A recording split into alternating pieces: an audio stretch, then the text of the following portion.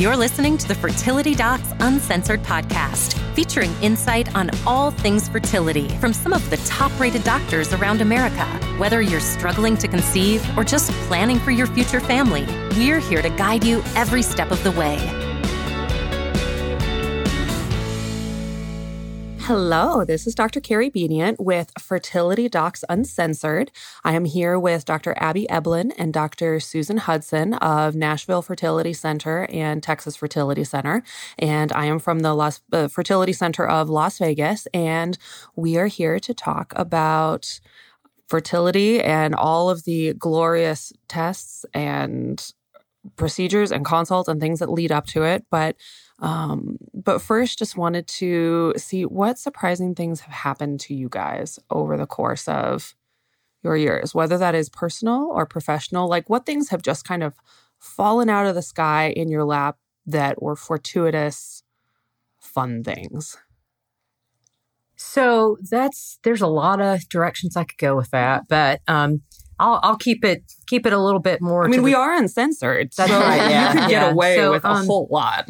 So something really interesting that happened to me, or fun that happened to me, that just kind of fell out of the sky is for several years, my husband and I would go around Christmas time to New York City to see the lights. And it was just a really kind of magical time. And every time we would go, and this was when David Letterman was still filming, every time we would go, we would, try and call the number that you called to try and get tickets. And you had to call in a certain span of time. And, we would start immediately and never could get through. And so finally on the third time we went, when David Letterman was just in the last few months of doing The Late Show, we were in Times Square. We'd just come out of a play that we had been to.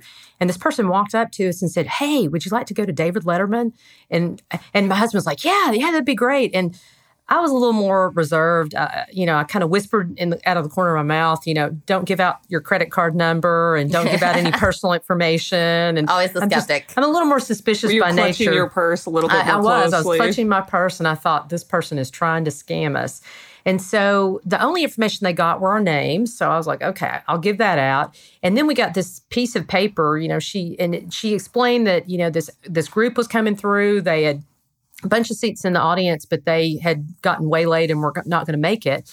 And so they needed to fill the audience. And, she seemed pretty up and up, but still, you're in Times Square in New York City, Yeah. So if you're going to meet some people that are a little unusual, that's the place you're going to meet them. And so the next morning we get up, and I was still very skeptical. And so we showed up at the David Letterman where he filmed at the theater, and we stood in line. And finally, a man came up, and I kept telling my husband, we're wasting our time here. We're never going to get in.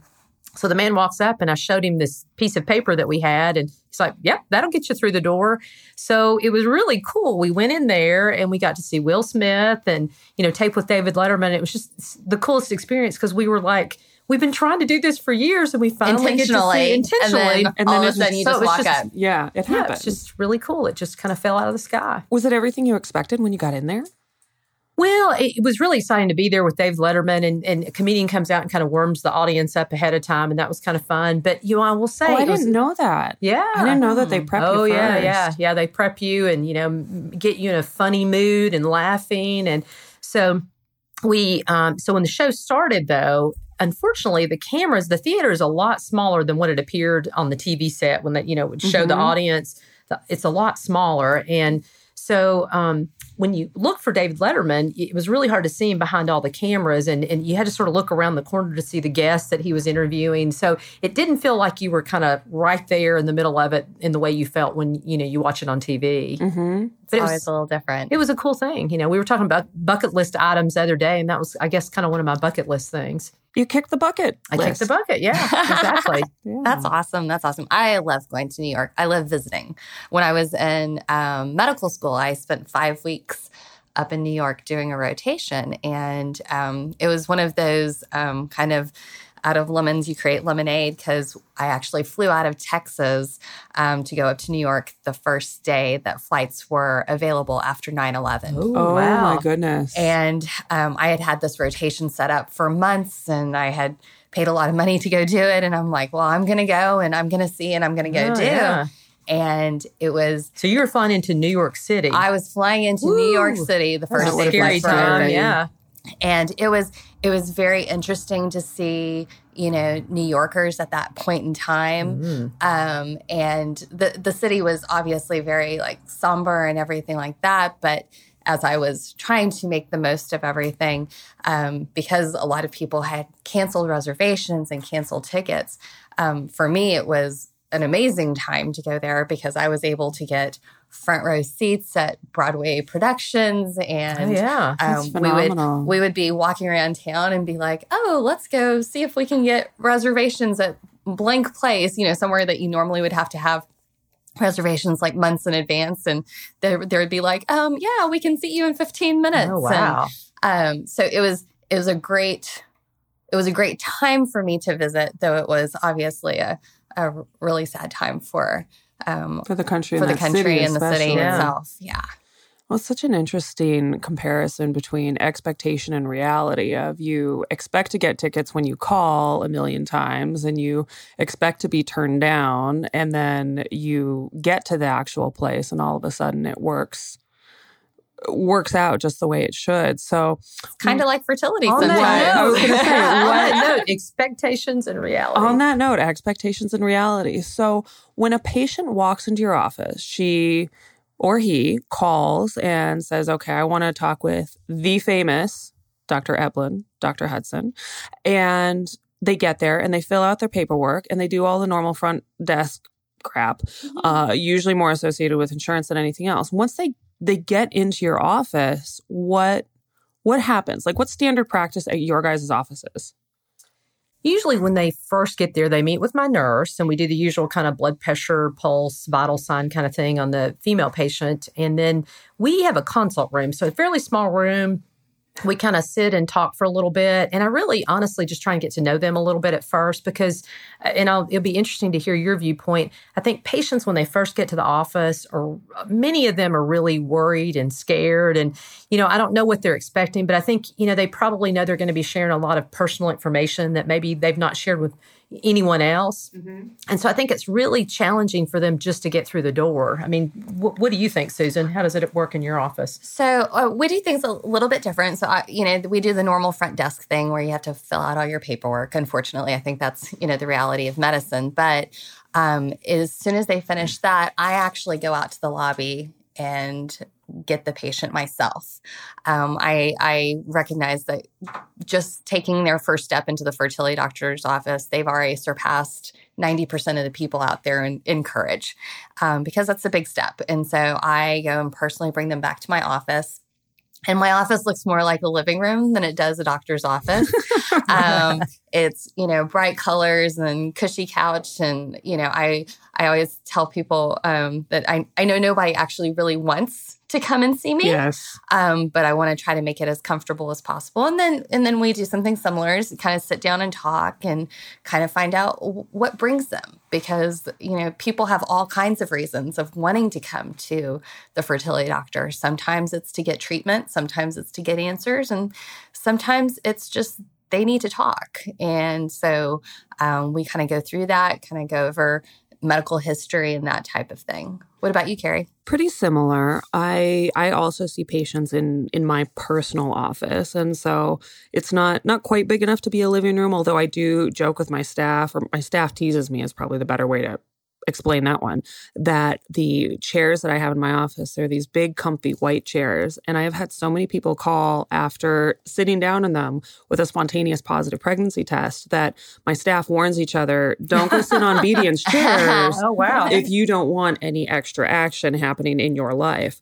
And so they come back and they're in my office and we do all the normal first date stuff and go through their history and ask all the nitty-gritty questions about not only what medical history do you have and what do you see a doctor for or should you see a doctor for, and history and medications and all of that. But we start to talk about what are your periods like, and if they've got a male partner, does he have difficulty getting an erection? Has he ever been on testosterone or any exposures, and all of the routine questions with him, and just really start to go through the history. And a lot of times I find that the patients are very relieved to have someone just listen, because we have usually at least 30 minutes, which in these days is unheard of to get to spend with a doctor to sit down and go through their history and don't really shy away. If it takes longer to get that information out, we take longer.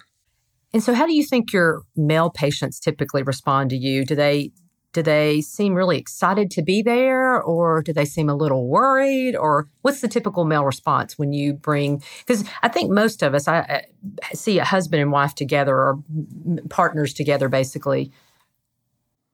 I think, so I also see pretty much partners together. I prefer to, given the option, because that gives me more of a full story. But I have yet to see any guy who's super excited to be in my office.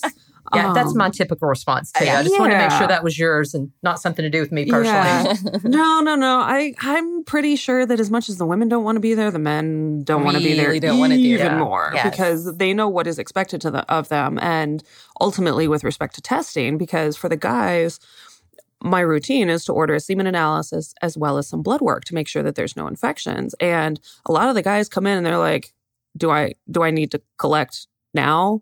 Am I doing that here? And I'm like, no, you are not doing anything of that sort in my personal office. We have separate collection rooms for that, but you are not. You just keep it in your pants, sir. They're usually very relieved when I'm like, oh no, we get to make an appointment so that we can do this at your time. And so I always laugh though. Usually when I say, because in our office, sometimes we will have men scheduled for their semen analysis on the day that the couple come in, particularly if they come from a distance. It saves them time. And so I'll usually look at the gentleman or the partner and I'll say, do you have an appointment scheduled for a sperm test? And they'll look at me with this horrified look, and they'll invariably look at their partner, and their partner will usually go, oh yeah, we have that scheduled. He'll be glad to do that. And many times he will do that, but it's very, I think it's a very nerve-wracking. The emotions associated with it are not necessarily glad or happy to. It's he will do it. He knows what's expected. Well, and I think women tend to be more comfortable in a gynecologist office, and men, for obvious reasons, just aren't. And they typically don't see doctors very often either, unless they've got a cold or they really have a problem. And so I think sometimes it just feels even more foreign to the male patients that we see than the female patients sometimes. I think women grow up knowing more about preventative health care. And, we learn about having to go get our pap smears and the expectations for normal health. Exactly. And I don't necessarily think that men in our society really focus on preventative care and going to see your doctor on an annual basis quite as much as women do. Do you order anything else routinely for your guys besides a semen analysis and maybe some blood work?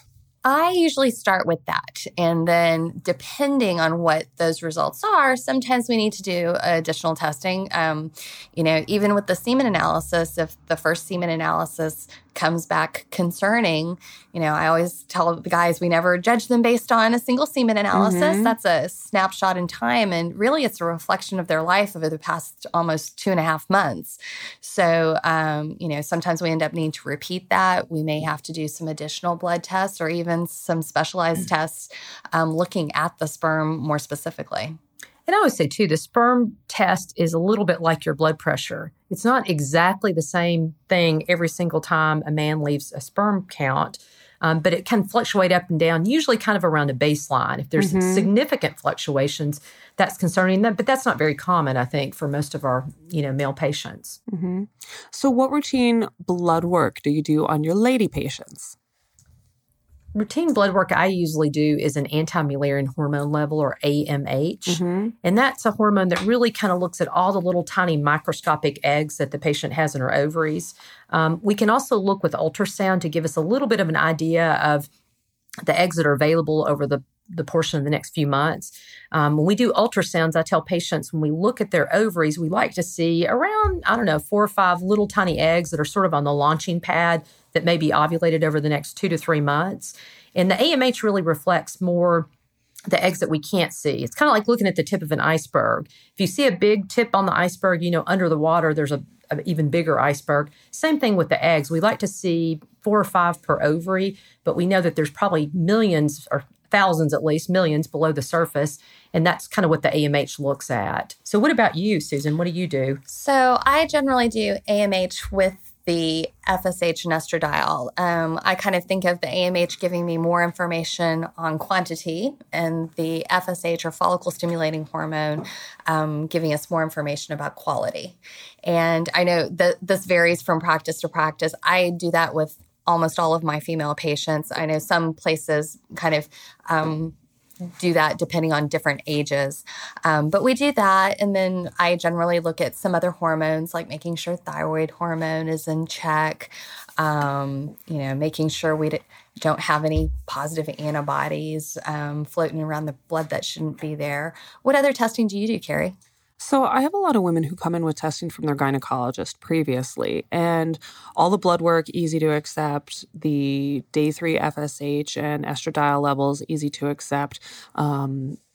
When they come in with an ultrasound, oftentimes I find that the ultrasound is complete for what the gynecologist tends to look for, but is not necessarily complete for what I look for with respect to that antral follicle count that Abby was talking about. So most of the time I end up having to repeat that in my office just because that's an integral part of information for what we need. Well, and I don't know if you have this experience as well, but it's amazing to me the number of things we find from doing an ultrasound on the first visit. Yeah. I mean, I've seen patients that have had really large benign tumors called myomas, and they didn't even know about them. And so things like that can really affect fertility as well. And especially when it comes to ultrasound, a live ultrasound gives you so much more information than the still images that we can get from somebody else's office or just the report. I find that oftentimes I even diagnose septums or divisions of the uterus that can be repaired that improve fertility that have never been picked up. Yeah, I really have a hard time reading an ultrasound report. And there is some information you can get from it, but it is true. Doing an ultrasound yourself in the office, you get so much more information. Yeah.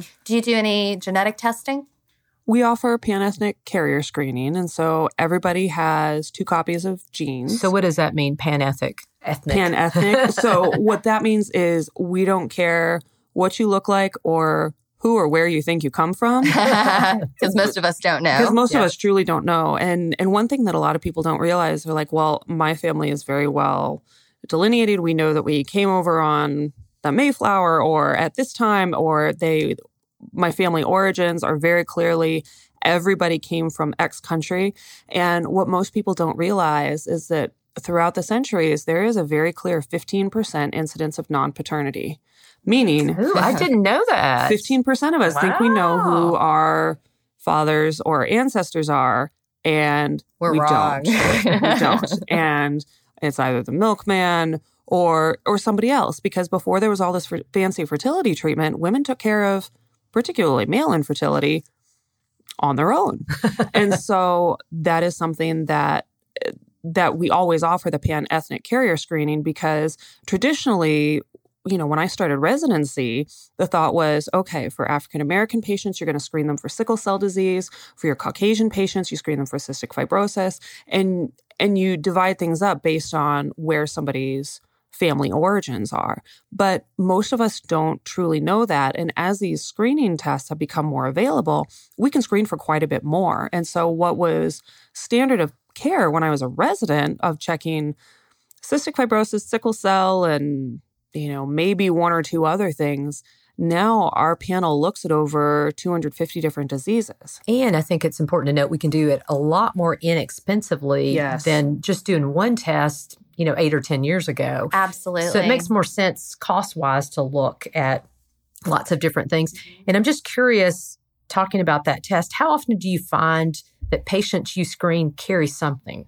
Some condition? At least 50 to 60% of the time, especially on these expanded carrier panels that we have, over 200 tests.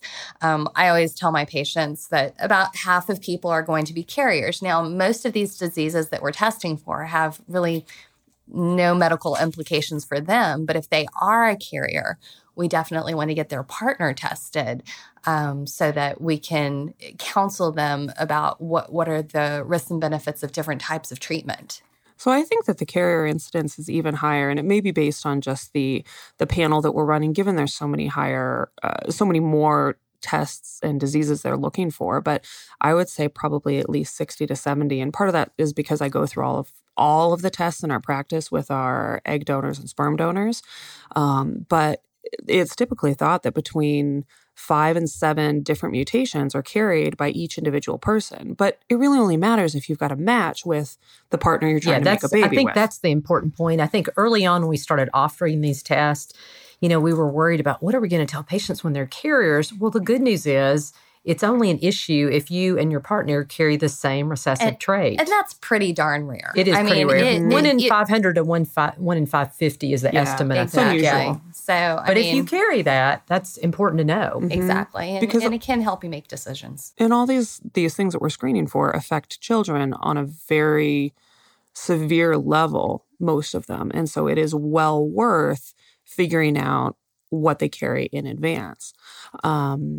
Okay, so we've talked about carrier testing. We've talked about the egg reserve testing. What about the dreaded HSG? That's what I was just thinking, the tube testing. So HSG stands for? Hysterosalpingogram. Yep, and it's very similar in how it's phrased. So hystero or hist, the baseline of that is uterus. And not a coincidence that it's the same as hysteria because old school medicine. I thought that uterus made us crazy. Exactly. And the uterus doesn't produce hormones in the same way the ovaries do. So if you're really going to go down that road, it should be related to the ovaries. But that's like 3 other podcasts. So the hysterosalpingogram is a dye test.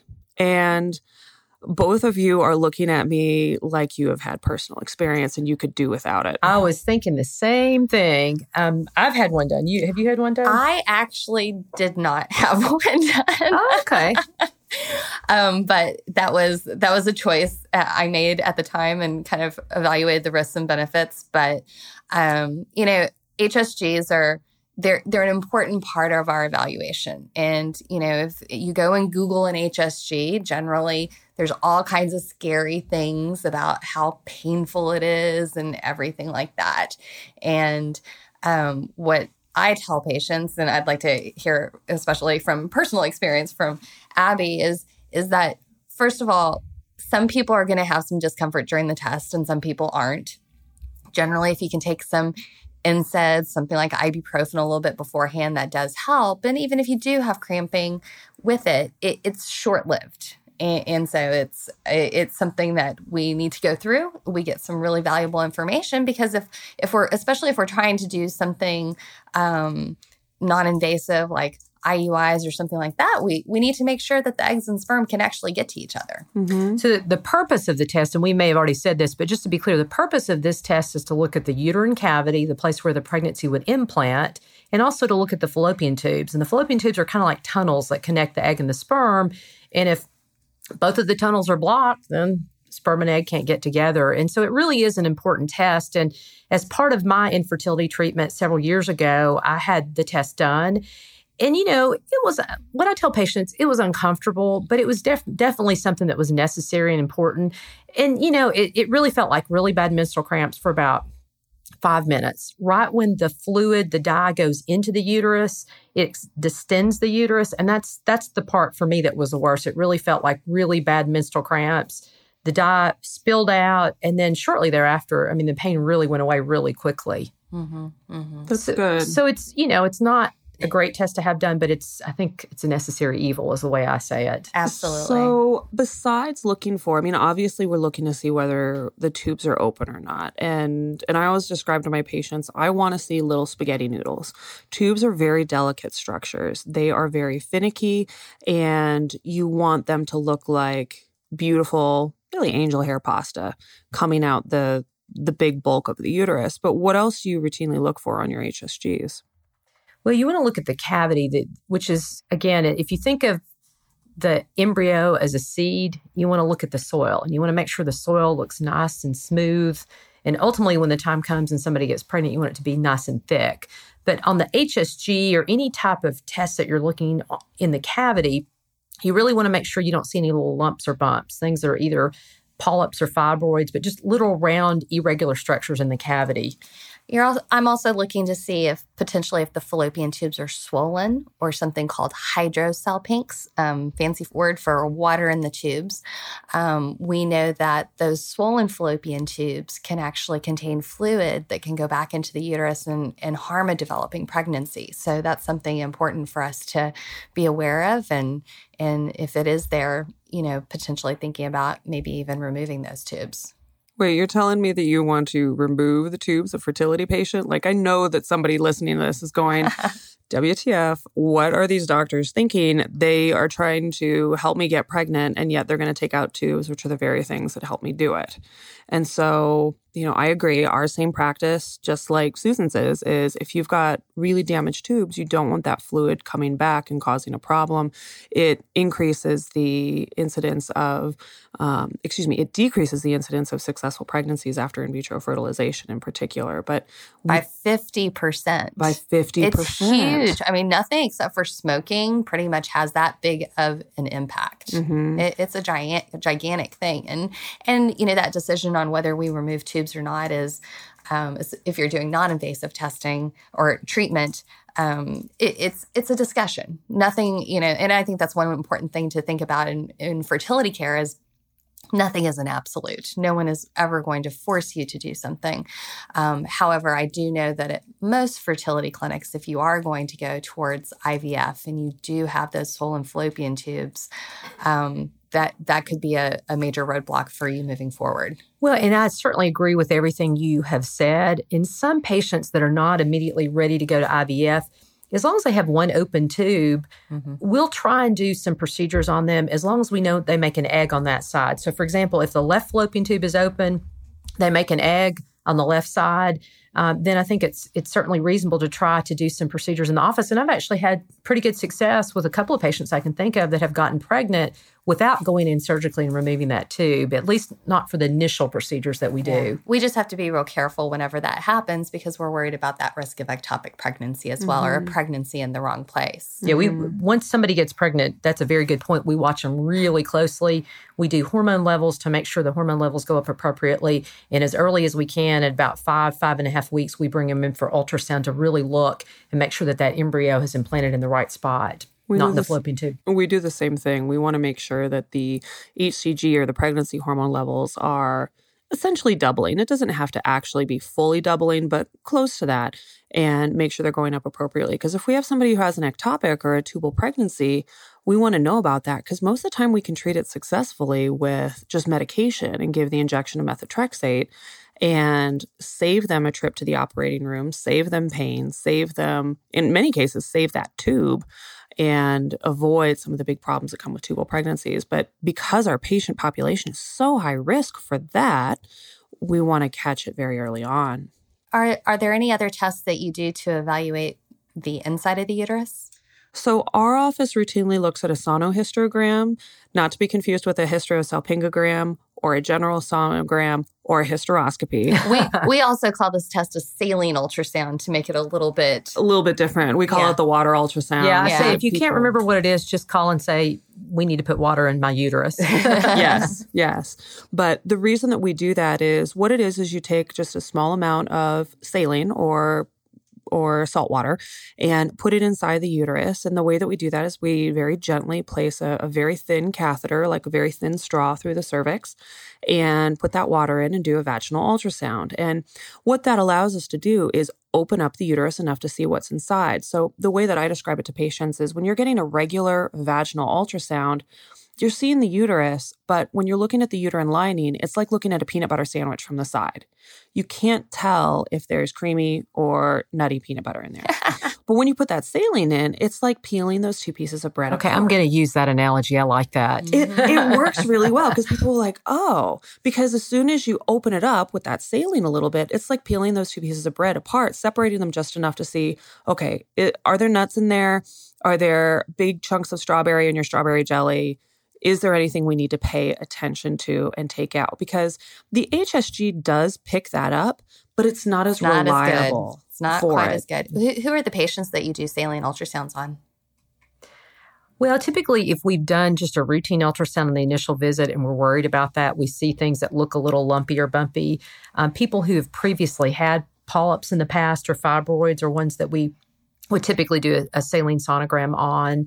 How about you, Carrie? Who are some of the patients that you do a saline sonogram on? So we routinely do it on patients just as part of their evaluation because it gives us another point of contact so that we can actually talk to the patients and answer questions. And it also, we find very different results. When we compare our uterine results on our HSGs versus our sonohistograms, we pick up a lot more. And so those HSGs are really good at finding big cavity distortions where there's a big fibroid pushing in. They're not good at finding polyps. But they're not good at finding polyps. And if I have someone who's going to do an insemination and I put that catheter in and I hit that polyp, which I can't avoid, then there's going to be blood in there, and that's a negative pregnancy test. So I think those are all really good points, but unfortunately, with all the things that we do, unfortunately, for most of us in infertility, cost is the constraint. And at least in Tennessee, for most of my patients, they don't have coverage for a saline sonogram, and it's significantly more expensive, almost twice as expensive as it is to get an HSG. So, what percent of your patients have diagnostic coverage? I would say probably 40% have some diagnostic coverage. Oh, in Texas, I would say probably about 80 to 90% have diagnostic coverage because I do saline ultrasounds on, of course, anybody who I see something on the ultrasound or initial ultrasound that I'd be concerned about. But I especially kind of target women who are a little overweight because that increased estrogen exposure can increase the polyps, and my women who aren't ovulating on a regular basis since their uterus isn't cleaning house quite as well as it should every month. Yeah, I would say that at least 80% of our patients have diagnostic coverage. That's pretty routine. So some of the things is less important on that. Some of the things that I think patients don't realize as far as insurance goes is if they have really high deductible plans in the first few months of the year, it's essentially they're going to be paying out of pocket for that. And that's kind of the other constraint early on that we get into at the beginning of the year. Yeah. Are there other things that you routinely do, or is that kind of what you normally do for a basic evaluation?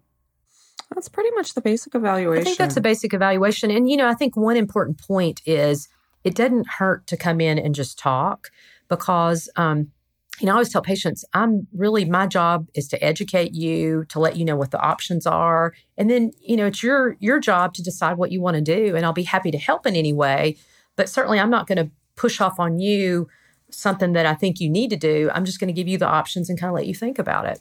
Yeah, absolutely. I think there, again, as we've said numerous times, there is power in that knowledge. And that's what we're here to do to help our patients. Would much rather they know rather than not know. So, all right. Well, thank you, ladies, both very much.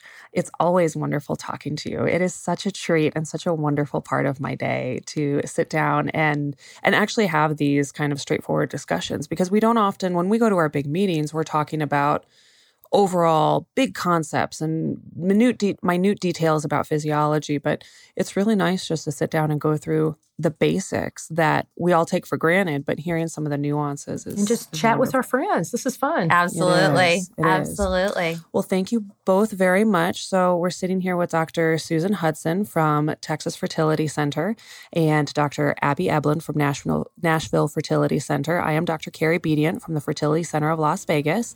We hope you all have a wonderful day and take care. We'll be back soon. See y'all soon. Bye. See you later.